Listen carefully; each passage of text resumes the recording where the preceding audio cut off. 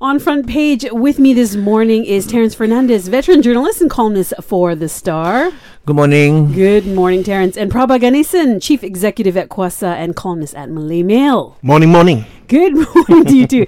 Now, it looks like Najib says that Putrajaya's math for the 2030 GDP target is all wrong. Is it? Did you have a look at it? Apparently it is wrong, so therefore it's left to the government to rectify it and say that they might have made a mistake in the calculation. Okay, now according to the Shared Prosperity Vision 2030, the target will be hit if the country's GDP grows at an average growth of 4.7% annually from 2021 to 2030. But, Najib said, that doesn't look quite right. I would give this one to Najib Razak. Yeah. Because Pakatan Harapan seems to keep getting surprised by the level of our finances. And Dato Sri Najib's math was confirmed by the Institute of Economic Research. They also spelled out that you would have to grow between 6 to 8% to hit the 2030 target. And if you look at what Pakatan Harapan is envisioning, I think it's quite ambitious. 7.8, is it? 7.36. 7.36, yeah. 7.36 is quite ambitious. And for an economy that is quite sluggish, according to the economists that I spoke to, and I'm not an economist myself, 4.1 to 4.5 would be a more realistic target. So I think GB's got it right this time. Let's give it to him. 1 point for GB, as you said. Growing GDP at 7.36% annually. I mean, how sustainable is that? Obviously, it's high. Yeah, it's quite high, isn't it? But the issue is, there are two issues here, right? It's one, whether or not the projection's high to begin with. The second one is whether the government's been wrong about it and whether they're willing to look weak if they want to say, yeah, we kind of messed that one up. But speaking about the economy per se, I think maybe we need to move forward in terms of moving away from a very central planning and more to letting Malaysians drive the economy. I think the old Mahathiriism, in which government knows best, may need to take a step back in the new Malaysia. Right. So how can Malaysians drive the economy, Prabha? First of all, that sounds like a very difficult question, but the point is there are 30 million Malaysians out there who have their own ideas. I don't know exactly what each ideas are, but government's job is to facilitate, to help any possible sector to ready itself and be able to compete. It doesn't need to pick favorites, but it has to make sure that it gives everyone a fair chance to compete in the Malaysian economy to excel. I think the key word here is everyone a fair chance. Exactly what Prabha said. The government's role is to facilitate, not participate in business. Let the Malaysians drive the economy, and if you look at the sectors that need to be we need to focus on, like services sector, agriculture, manufacturing, of course. So these key factors are the ones that are contributing, over 50% of the economy. But you're highly dependent on the government doing its job to ensure that there is a conducive environment for these sectors to grow. And at the moment, in terms of FDI, for instance, we are the lowest in 2018 in Southeast Asia. So that is where the government has to come in to see how it can help in stimulating these sectors, among others. All right. When we come back, we'll take a look at a certain Pakatan Harapan promise, or was it never a promise to begin with? This is about abolishing tolls. That's next. After Kelly Clarkson, Because of You on Light. On Front Page this morning, Prabha Ganesan, columnist at the Malay Mail, and Terence Fernandez, columnist at The Star. It looks like Pakatan Harapan never promised to abolish the toll, says our Prime Minister. He said, many people, even within the coalition, did not read the PH manifesto thoroughly. My question is, I think I read it pretty thoroughly. How will statements like this affect public trust? To be fair to Pakatan Harapan, the manifesto did say with the ultimate aim of abolishing tolls. Right, so it's wordplay. It's wordplay. It's not abolishing tolls now, but abolish tolls eventually. That's why they are, they move towards buying up the toll concessions and and putting some up for sale. Of course, Plus is not for sale, as Datuk Sharil said yesterday. But yeah, the manifesto may say something, but on the campaign trail, the candidates, including some of those who are in cabinet today, did play the abolishing tolls card. That's right. And that's what people remember. Of course, if you read the manifesto, it says something else. Right. Yeah. How convenient. Well, Terence is spot on really about that because in the last even 15 years, tolls have always been a vote base for Pakatan, even before when it was Pakatan Rakyat. Politicians from, Anthony Lok to Tony Phua to Lim Guan Eng himself, they've always said tolls have to go. But more importantly, for the longest time, they have said that decisions on these tolls, these concessionaires, have been done in private and they've been classified as OSA. And they've always said if the information about these agreements were made to the Malaysian public, we could make better determination. However, now what's happening is they want to be in that room having the discussion and they still want to keep the Malaysian public out of the room. So that seems a little bit disingenuous. Hypocritical. Because when they were in the opposition, they were calling for the declassification of concession agreements. Yeah. So now that the shoes on the other foot, it's a totally different scenario that they are painting. Okay, well, hopefully someone's listening to your remarks this Sorry, Prabha, morning. interrupted. Sure. But more to the point, and along the same lines, is that there's not an issue of abolishing tolls as much as compensating these concessionaires. So it's about a win-win between these companies and the government. And one would say, is that the best way to spend the money? Is it putting more money in the pockets of concessionaires, or also putting more money into petrol subsidies, or rather look in the other direction as people are driving to work today to improve public transportation? Yeah. Where's the investment there? Where's the thinking that we can reduce the burden for the everyday Malaysian by making public transportation the number one choice for the public? Yeah, exactly. Now, in the same press conference, I think he, Tun, said that Pakatan Harapan had achieved some 60% of what was promised. Do you feel they've achieved 60%? I don't know. I don't know where these numbers are coming from. Okay, Prabha? Well, there are trackers like Pakatan Tracker and also Open Promises, and even my organization, Kuasa, we try to look at promises. The interesting thing about promises are that it's unfair to look after a year in operation for this government. But having said that, I don't think the Prime Minister or any Mahathir administration have ever given itself a C grade ever. So Right. I don't think it's very surprising. Right. Well, coming up, the Human Resources Ministry plans to suggest some changes to maternity leave. That's what we'll take a look at next, right after the traffic update. And 4 p.m, Sukiyaki next on Light. And on front page this morning, Terence Fernandez and Prabha Ganesan, and the government is looking to suggest changes to employment laws. This is the Human Resources Ministry specifically. That includes increasing private sector maternity leave from 60 days to 98 days and introducing 3 days paternity leave. I think this is a great move by the government, but how would it affect smaller companies? Prabha? Well, it's populist. I'm mixed about it because sometimes government wants to get ahead of industries and then hopes the industries keep Will up catch up, or yeah. agree to it. I believe that other than trying to get the votes of half of Malaysia, women, I think the issue is about, if you ask everyday Malaysians, they would rather have more money in their pockets. So it's about wage. And if you're trying to force populist policies, which is nice and it's hard to disagree with, but it's a question of whether or not industry can cope with it, because it might lead to industry not wanting to hire women because they think that they're going to take longer maternity leaves, especially younger women. And then you have other issues like discriminatory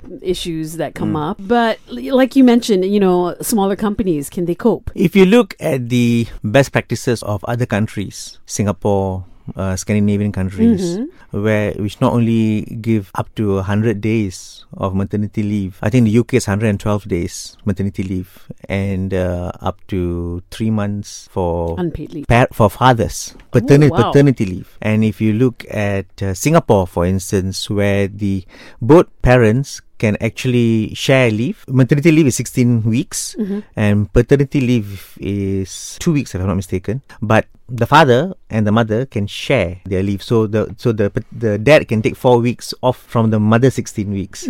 But all that is subsidized by the government. Right. So to your question whether the small companies can cope, and the Malaysian Employees Federation have also said the same thing. They want to support it, but they can't afford it because they are losing at about 157 million a day in extended maternity and paternity leave in Malaysia. So they are appealing to the government to help to subsidize, especially the smaller companies. Will the government do this, do you think? Can and want to, and also continue to say they will, are all three different things. For all these examples Terence talked about, all the Scandinavian countries and Western countries, the welfare of workers is not just covered per se just for maternity leave and paternity leave. There's a whole package, whole gamut of things that need to be covered. So as much as this is as populist, and I'm a bit critical of it, I think the overall benefits for workers has to be improved. And I think maybe this is a good time to talk about whether or not we need to give more powers to unions and allow people to have collective bargaining powers. Yeah, can I just add to what Prabha was mentioning, whether we have the money or not? You should look at SOXO, for instance. I mean, they're collecting billions every year, but how much is being dispensed out? Yeah.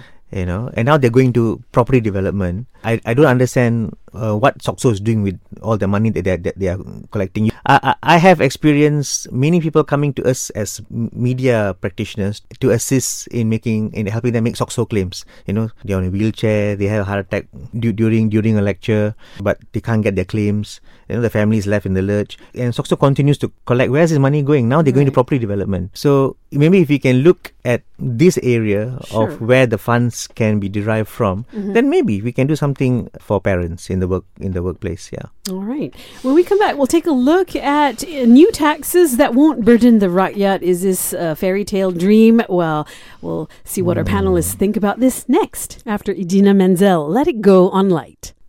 On Front Page, with me this morning, veteran journalist and columnist with The Star, Terence Fernandez, and chief executive at Kuasa and columnist at the Malay Mail, Prabha Ganesan. Now, the government is looking to improve the current taxation system to ensure better efficiency, though the Prime Minister stressed that any new taxes introduced will not be burdensome to the rakyat, and we all know it gets passed on to us in some way, shape, or form. So, with respect, what taxes won't burden the rakyat lah, Prabha? Every politician since the start of time, at least the start of taxation, would say taxes don't burden, but taxes by definition are burdens, irrespective whether they're consumption taxes, like the old GST, now in the SST, or in taxes of income tax or corporate tax. All taxes are burdens. However, in this situation, I think the government has been intimating for a while that they need to collect more taxes. I think it's come to a time where our over-reliance on oil and other resources to power the country forward is ending. And maybe the time has come where Malaysians have to pay for their own bill. Okay, your thoughts, Terence? I guess maybe reduce subsidies to begin with, but most importantly, instead of talking about collecting more taxes, maybe they should talk about a more efficient way of collecting taxes. The GST's introduction during the last administration was for that. If you look at some of the reports from one of the big four accounting firms, the majority of taxes that go uncollected, I think it was about 44%, is personal income tax. Right. It's a lot of tax avoidance that is being practiced, which is legal, as opposed to tax evasion. But there must be a way to go about it to address tax avoidance. And instead of focusing on the man in the street, people like the three of us sitting in the studio here, exactly. Go after those who are park their monies overseas, and I think, to be fair, Finance Ministry and Customs are looking at ways of bringing back money that's overseas now. Also, look at ways and means to not say penalize, but maybe give grace periods, give a window which they did, which expired on September 30th. To get people to come in and pay voluntarily declare, yes, without being penalized. Yeah. But there's a silver lining in all of this, actually. I personally am for consumption taxes. It's more direct. And that is, just like in America, where a long time ago they had a revolution because there was taxes without representation. Malaysians for a long time have had representation without taxation. So large number of Malaysians have been voting with no regard on how government is run because they're not paying for the running of the government per se. So when Malaysians have to pay for the government they have, they may start to look at the government they have and see how they spend and ask more questions. So in fact, there is a silver lining in all of this, and that is you'll have a more demanding Malaysian because they're going to be standing outside Putrajaya and saying, like, what are you doing with my tax money? You see, the budget is going to be tabled next Friday on October 11th. And as in every year, the budget tabling is preceded by the Auditor General's report, which is basically a document of the litany of wastages and abuses. Yes. And so to take from where Prabha was coming from, we as taxpayers need to be more vocal in demanding answers, as we did with the whole 1MDB shenanigans. Okay. Well, coming up, it looks like Datuk Sri Dr. Muhammad Saleh Keruak wants to join PKR. We'll find out what our panelists think about that next, after the traffic update. And Whitney Houston, I Want to Dance with Somebody on Light. On front page with me this morning, Prabha Ganesan and Terence Fernandez, and it looks like Datuk Sri Dr. Muhammad Saleh Keruak wants to join PKR. What value does he bring to PKR, and why would he be an asset to PKR? Well, in PKR, it's all about what you can bring to the table. So it's standard operating procedure in the party under Anwar Ibrahim, and that is to bring anybody who can bring any kind of support or vote.